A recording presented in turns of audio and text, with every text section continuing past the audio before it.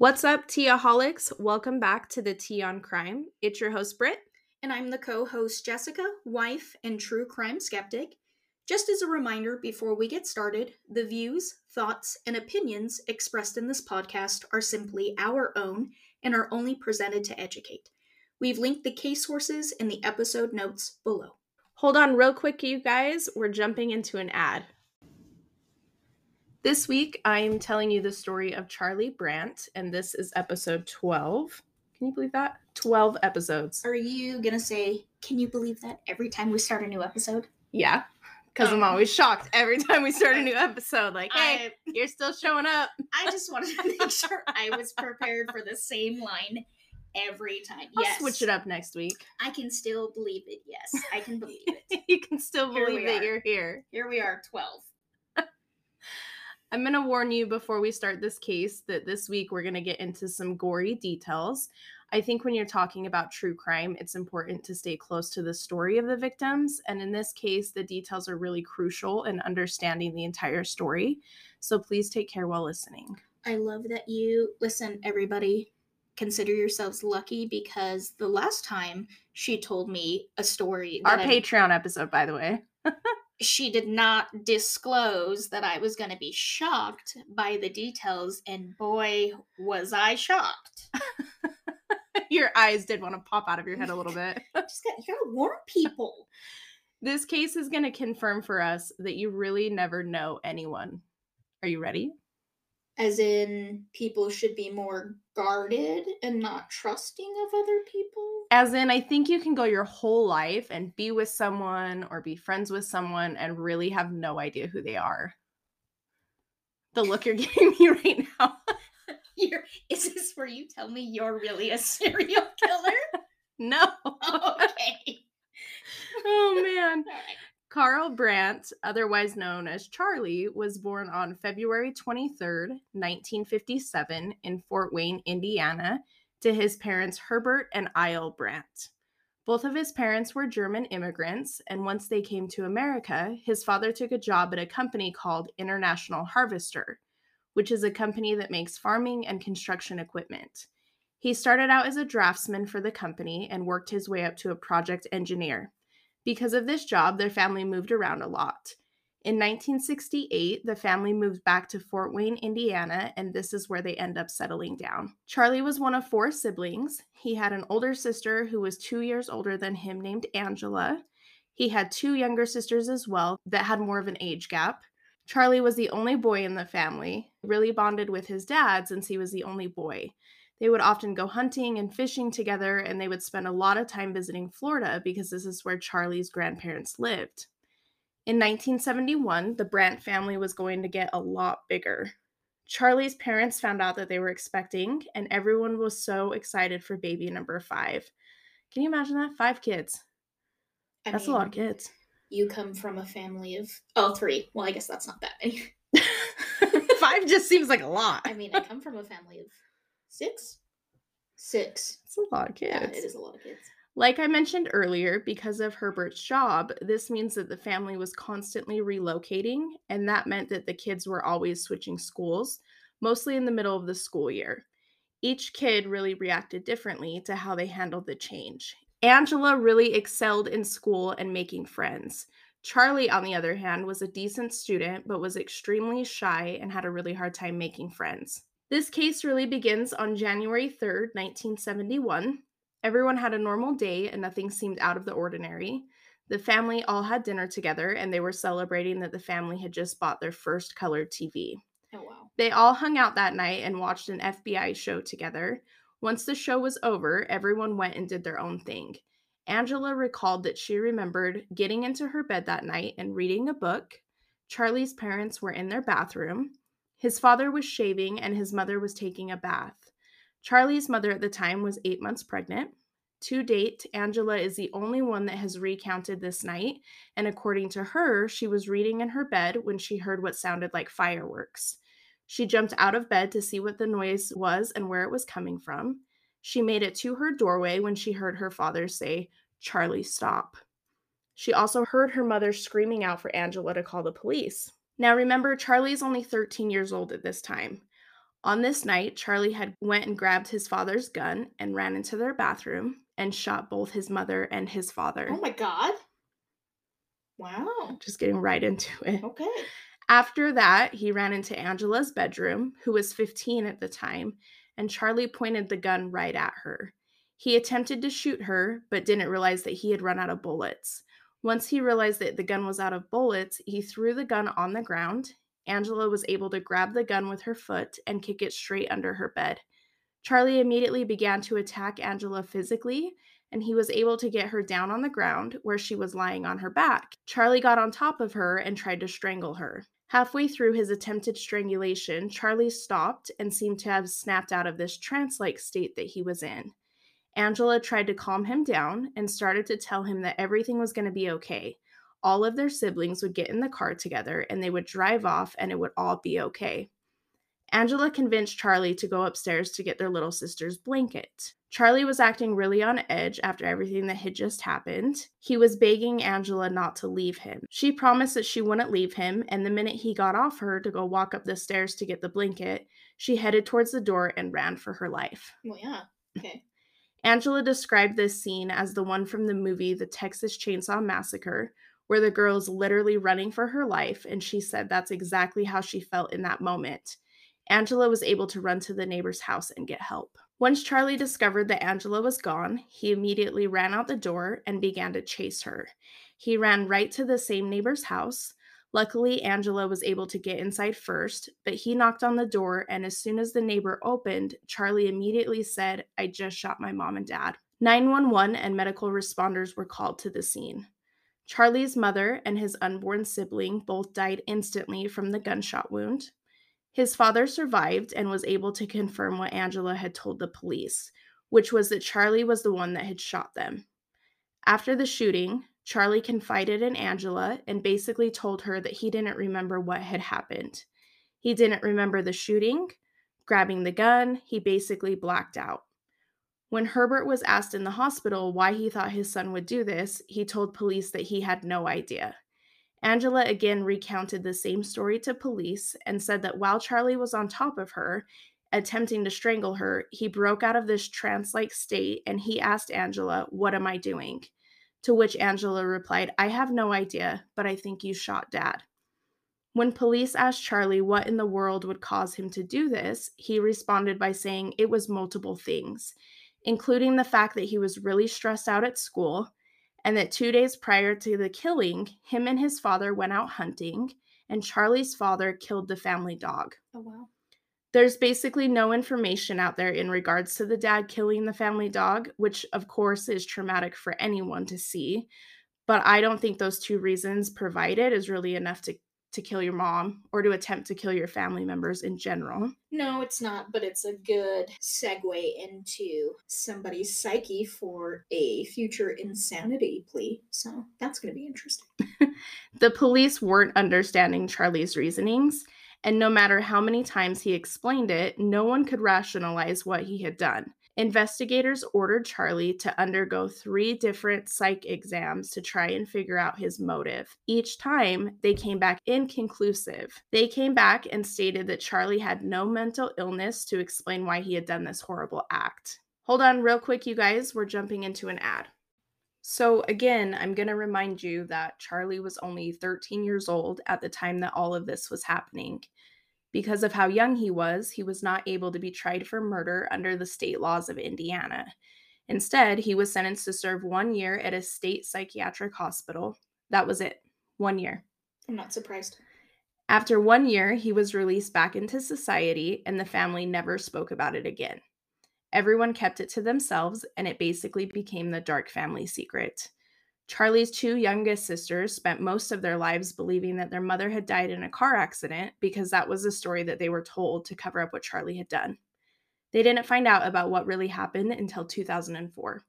So now remember that this case took place in 1971. So that's well over 30 years of living in this lie that they were told. And he got released back to the family, and the family happily took him in? Yeah, happily took him in, pretended like everything was fine. Oh, yeah, no. Just no big deal. Let's never speak about it again. Nope. And moved on. Nope. Don't worry, we're not finished yet. Let's fast forward to 2004. Charlie and his wife Terry were living such a great and happy life in Big Pine Key, Florida, which is the southern portion of the Florida Keys. Charlie spent most of his life in Florida from around age 15 until well into his adult life.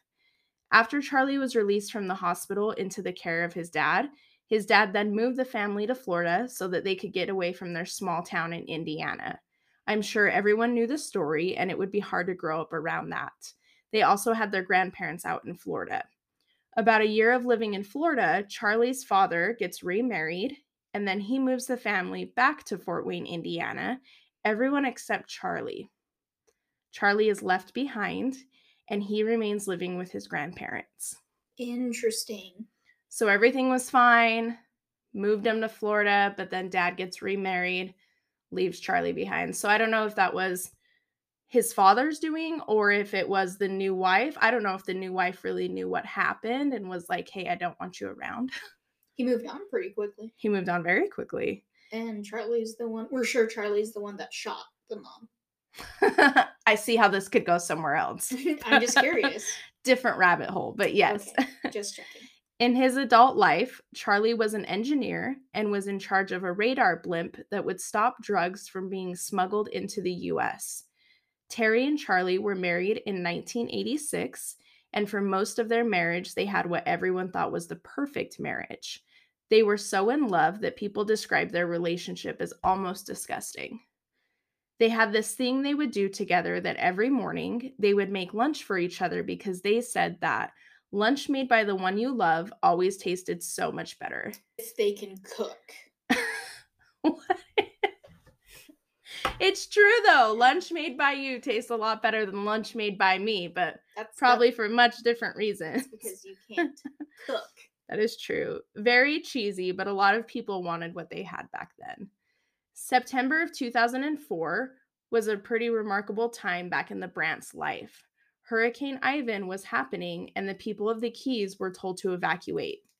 Charlie boarded up his home with such precision, the kind that you could really only get from an engineer. Each board was cut perfectly, and all of the doorknobs had a perfect hole cut out on the board. They left their house in perfect condition. They didn't expect to be gone long. Charlie didn't think it would be that bad of a storm, and he thought it was ridiculous that they were even evacuating at all. Terry and her family insisted that they needed to leave, just to be safe. Terry and Charlie were going to drive a few hours north to stay with Terry's niece, Michelle, in Orlando. When they got in their car and started the drive, I don't think they realized that they would never make it back to their house in the Keys again. Oh, okay. The first night that they arrived, one of Michelle's friends was supposed to come over and visit. Many of Michelle's friends knew Aunt Terry and Uncle Charlie, so it was really common for her friends to stop by when they were visiting. Michelle called her friend that evening and told her friend, "Don't bother coming over. We've all been drinking. I think we might have been drinking a little too much, and now Terry and Charlie are arguing. So just stay home and we'll catch up later." The next few days that they were there were pretty uneventful. Charlie had plans to see his dad as well as one of his younger sisters since they lived about an hour away. During his visit with his dad and his younger sister Jessica recalls that the entire time Charlie was stating that he just wanted to get back home, that coming and staying with Michelle was really Terry's idea, and that he was very insistent on getting back. Interesting. Right? It's a little weird. When their visit was over, Jessica said that Charlie embraced her and her dad like he had never done before. He held them tight and said how much he loved them both, and she said it felt like a really strange goodbye. Okay. Kind of like he was planning something, right? Well, yeah, that's what it sounds like. But really wanting to get back home at the same time. And then Terry went missing. Charlie and Terry were planning on leaving on September 12th. Their bags were packed and lined up against the front door. They were ready to take off. But something shifts and something changes. Charlie decides that he wants to stay for one more night. Now it's September 13th. Michelle's mom and her usually talked every single day, but on September 13th, her mom calls and Michelle's phone goes straight to voicemail, which is no big deal. Sometimes it goes to voicemail, but Michelle always returns the call. But one day passes, and now 2 days pass, and no phone call has been returned. By the third day, her mom is sure that something is wrong. So they spent the night on the 12th, so the night of September 12th into September 13th. Right, and they were supposed to leave on the 12th. He had packed his bags, put them up against the wall, ready to take off, and then all of a sudden, for no reason at all, he changes his mind and decides they're going to stay one more night, which is pretty ironic considering he was very adamant about leaving. And then he did the weird goodbye embrace. Okay. Yes. Got it. Yes. Michelle's mom calls one of her daughter's friends, Debbie, and explains that she can't get a hold of Michelle and that she also can't get a hold of her sister, Terry, who is supposed to be there. Debbie has a key to Michelle's house, so Debbie heads over. Oh. Before she pulls into their driveway, Debbie calls their other friend, Lisa, and describes the situation and asks her if she will come over as well. Smart lady. Right? She was prepared. Lisa is the friend that Michelle called the first night and told her to stay home and that they'd catch up later. Okay. Lisa agrees to head over. Before Debbie can finish pulling into the driveway, she can see that both cars are still there. So she knows that everyone must be home. She walks up to the front door and begins knocking, but no one comes to the door. She waits and she can't hear anything behind the door. It doesn't seem that there's any sort of noise happening. Her knocks become more frantic. She tries to put the key inside to unlock the door, but because she is in a full panic mode at this point, the key is jamming and she can't get it to turn correctly. So she just randomly is starting to get nervous, probably because it's eerily quiet. Yes. Okay. So then she's freaking out. The key jams. Nothing's working out for her. Okay. She begins to walk around the house and walks over to the living room window. She begins hitting the window and calling out Michelle's name. She walks back to the bedroom window, keeps banging and calling out Michelle's name again, but she isn't getting a response. As she is finishing walking around the entire house, she can see through the garage window, and inside she sees Michelle's uncle, Charlie, hanging from the roof of the garage from a bed sheet. Debbie immediately calls police. Oh, as in he hung himself? Yes.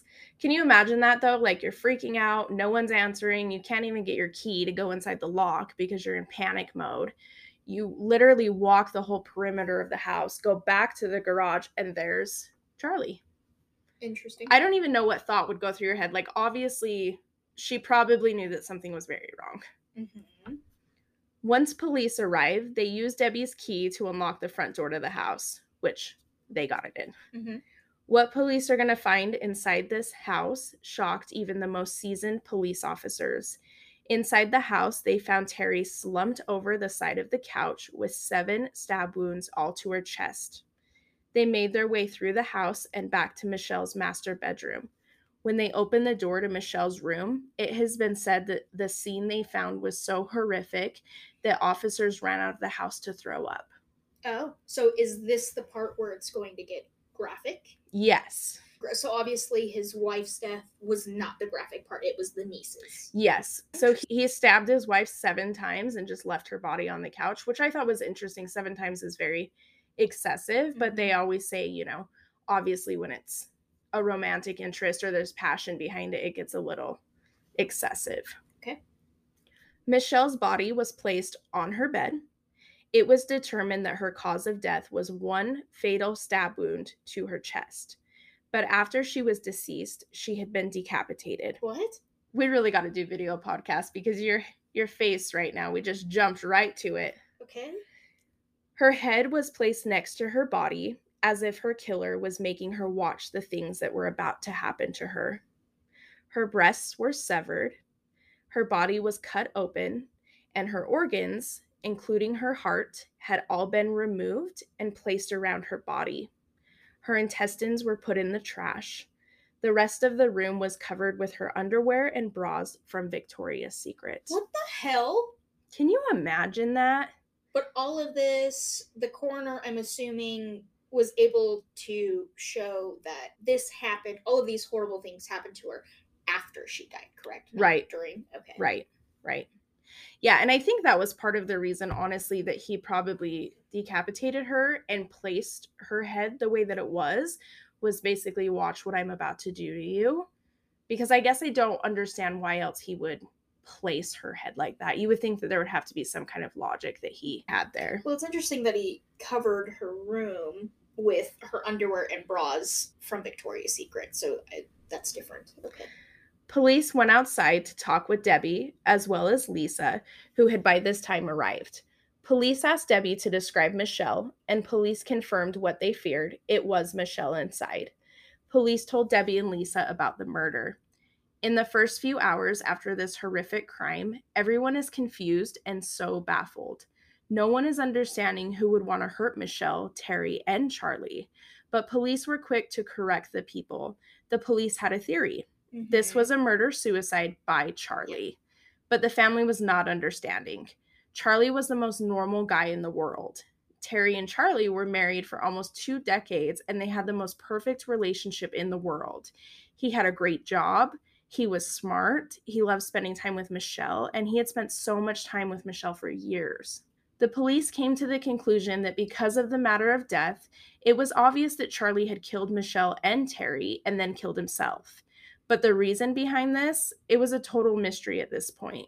The very first thing that police did, of course, was pull Charlie's records, and they were totally clean. Oh, yeah, that's right. Because I'm assuming since he committed that crime when he was younger, that his files were sealed. Right. He had no prior arrests. Right. His fingerprints had never been put into the system before.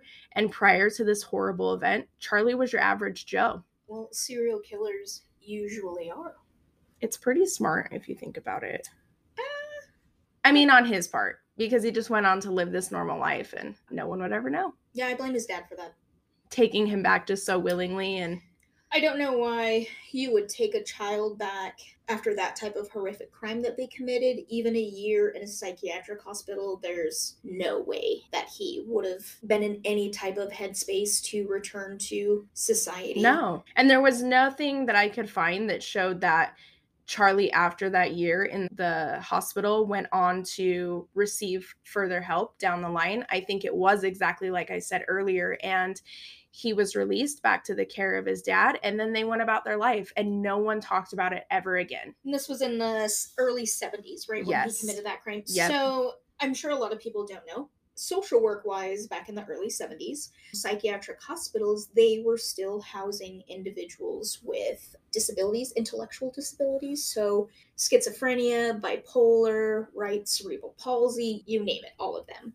And they were holding them in these psychiatric type facilities under really horrible conditions, as well as way back when, right, women who were gay were also housed in psychiatric hospitals. So I think because it was so early in time that they obviously didn't have any programs developed, unlike nowadays. There's a program for every type of situation, but back then it was definitely lacking. So I'm sure that they thought something just happened. He was a kid. There's no way he made a mistake. Yeah. Something must have happened when he was younger, or something must have triggered him. He'll be fine. And then he obviously got out and continued to live a quote, non-quote, normal life. And you know how much I hate the word normal. Yes. So everybody knows. Soapbox moment. There is no such thing as normal. Please define what normal means. That's a mic drop moment right there for you. There's no definition of normalcy. I hate that term. They're normal.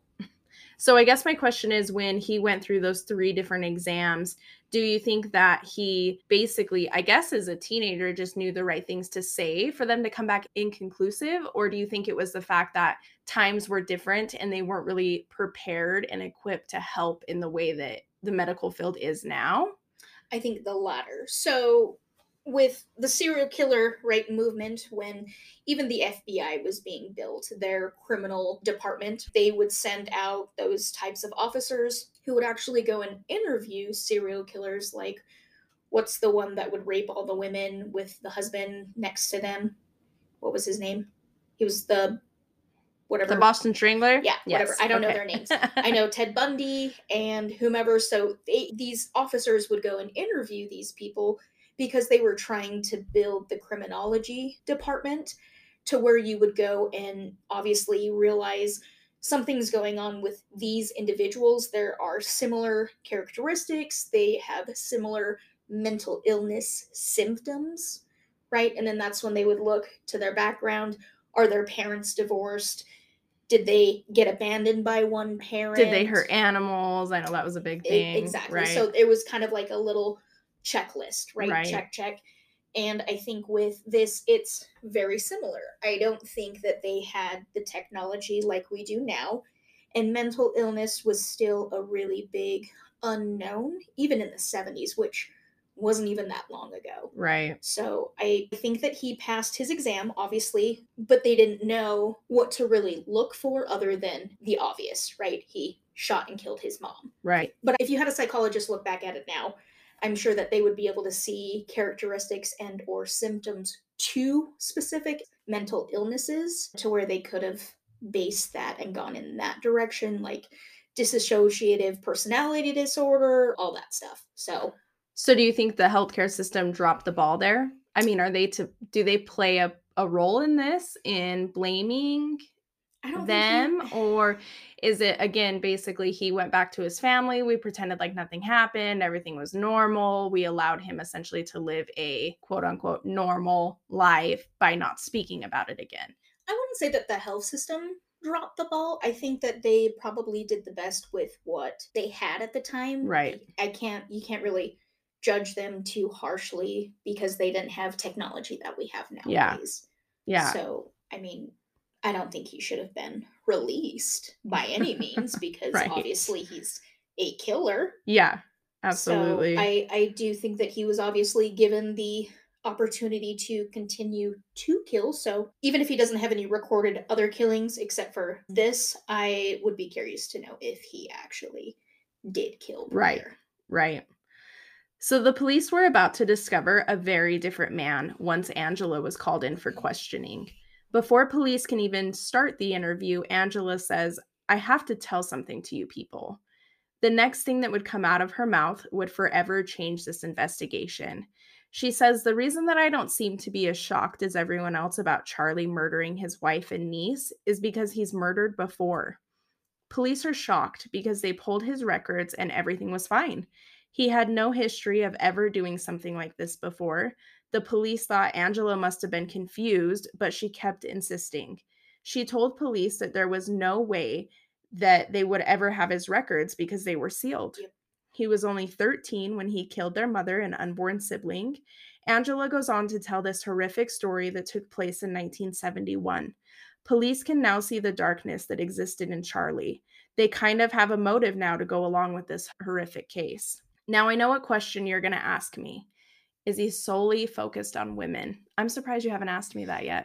That was going to be my next question, right? Because whenever we talk about just you and I, not even on the podcast, when you and I debate serial killers, I also have a checklist psychology wise, right? Do they hurt animals? Are they mentally disturbed? Do they show any characteristics?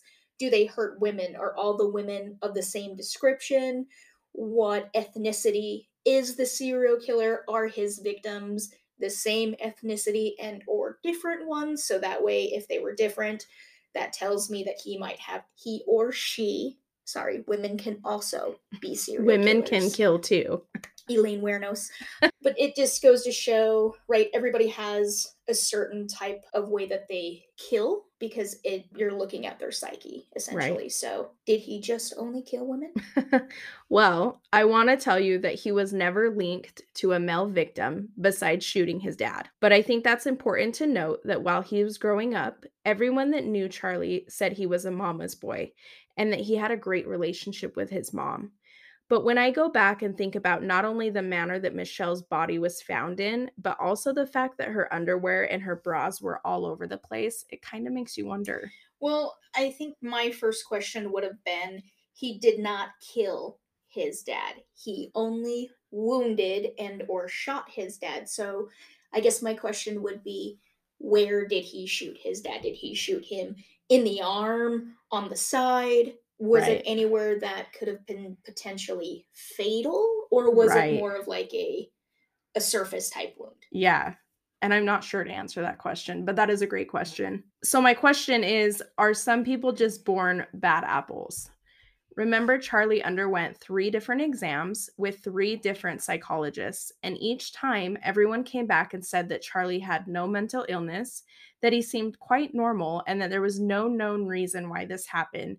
So they all assumed he basically just snapped. Yeah, but when you look back on Ted Bundy and Jeffrey Dahmer, well, Jeffrey Dahmer, people say was a little weird, but Right. like Ted Bundy, Ted right? Bundy, He was yeah. extremely intelligent. He was charming. He He was was social. handsome. Yes, Yes. he had all these. He seemed quote and unquote normal. Same with John Gacy. Right. So I don't think seeming normal again. I hate that word. Is a great definition, but just because he didn't display any mental illness at that point when he was that age does not mean that he did not start to display them a little bit more as he got older and he started developing more. So, is once evil always evil?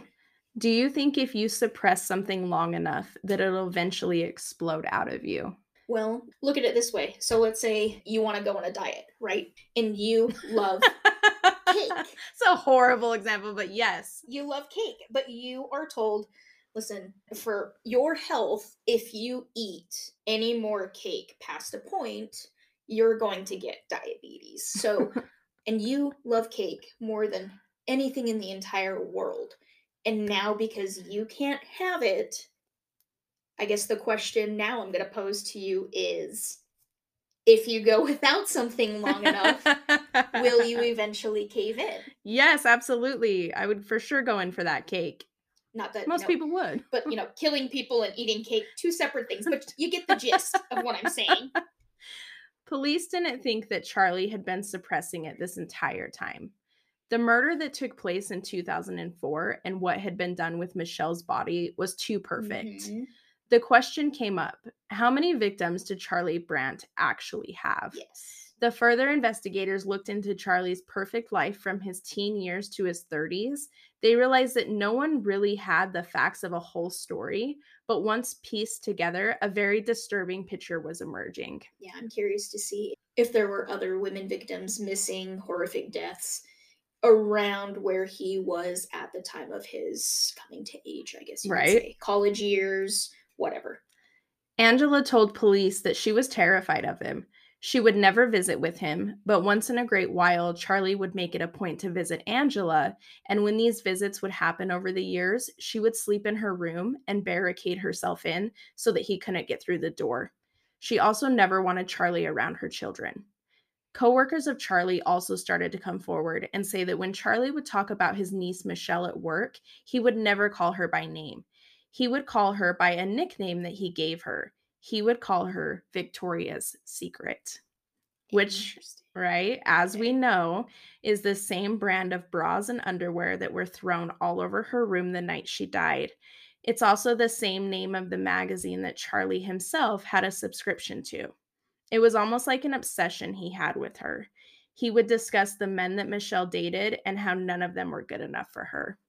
Interesting. Police also discovered that Charlie had some weird items in his house that included an anatomy book, even though he had no history in the medical field, and on the back of their bedroom door there was a poster.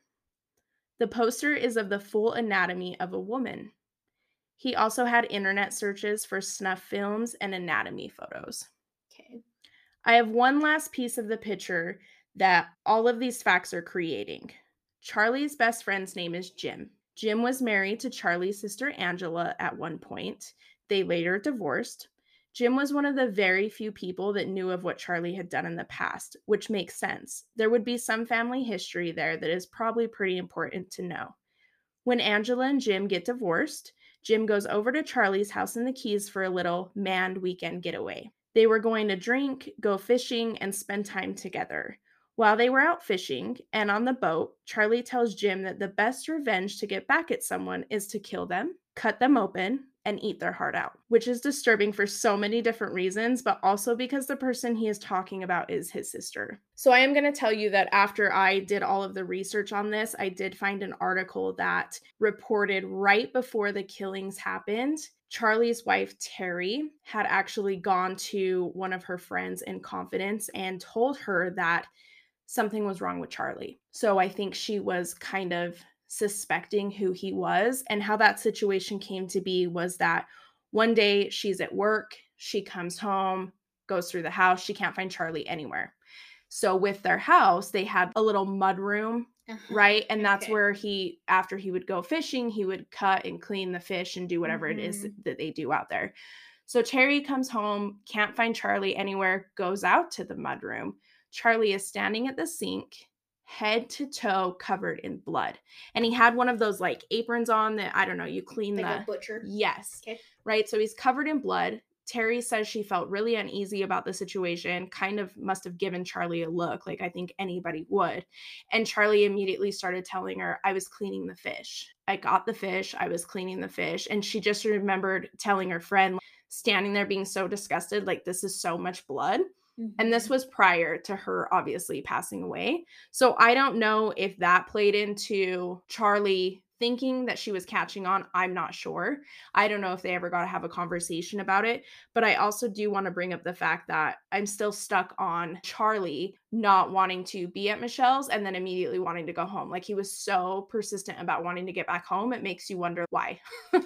I think it's because he knew that he had a fetish, right? And I think it's kind of like dangling the bait right in front of somebody, putting somebody's fetish and or soul obsession right in front of them and telling them, suppress your desire. Yeah. And I don't think he could take it anymore. Yeah. So obviously, there are no other reports that have ever been found of any other victims that were linked to him. Charlie obviously committed suicide, so we'll never know. He will take everything with him. But I do believe that there were definitely more victims. I don't think he went that entire time. So I guess I would be interested to know how many women went missing in areas he was around, or I don't know. It's just crazy. And how many women did he cut open like that and literally eat their heart? Because that's what you're going to say. He's talking about your sister, and you're going to say the best revenge is to kill them, cut them open, and eat their heart out? I doubt he did it with any humans. I'm sure he did kill other women, but they probably wouldn't have been linked to him because, number one, look at his past, right? He shot his mom, and then he stabbed his wife, and then he did this really horrific graphic of cutting off his niece's head, cutting her open. So they're three very separate types of crimes, and most serial killers stick to one type of crime. They have their one niche that they always do. And like I told you before, the perfect serial killer, if I was going to be a serial killer, I would literally do things different every single time because nobody would be able to piece anything together. Right. Just for the hell of it. Just to keep everybody guessing. But listen, if this happens in real life, it's not me. If I go missing, I'm going to edit this out. That is the case of Charlie Brandt. What did you think? I think it's interesting. I think it's sad that these things happen, and I would have given a lot to be a fly on the wall during these psychiatric exams. Oh, for sure. I guarantee you he had characteristics of multiple mental illnesses. Absolutely. Hold on real quick, you guys. We're jumping into one more ad. And I'm your co-host, Jessica, and we will be back next week to serve you more tea on all things true crime. Bye!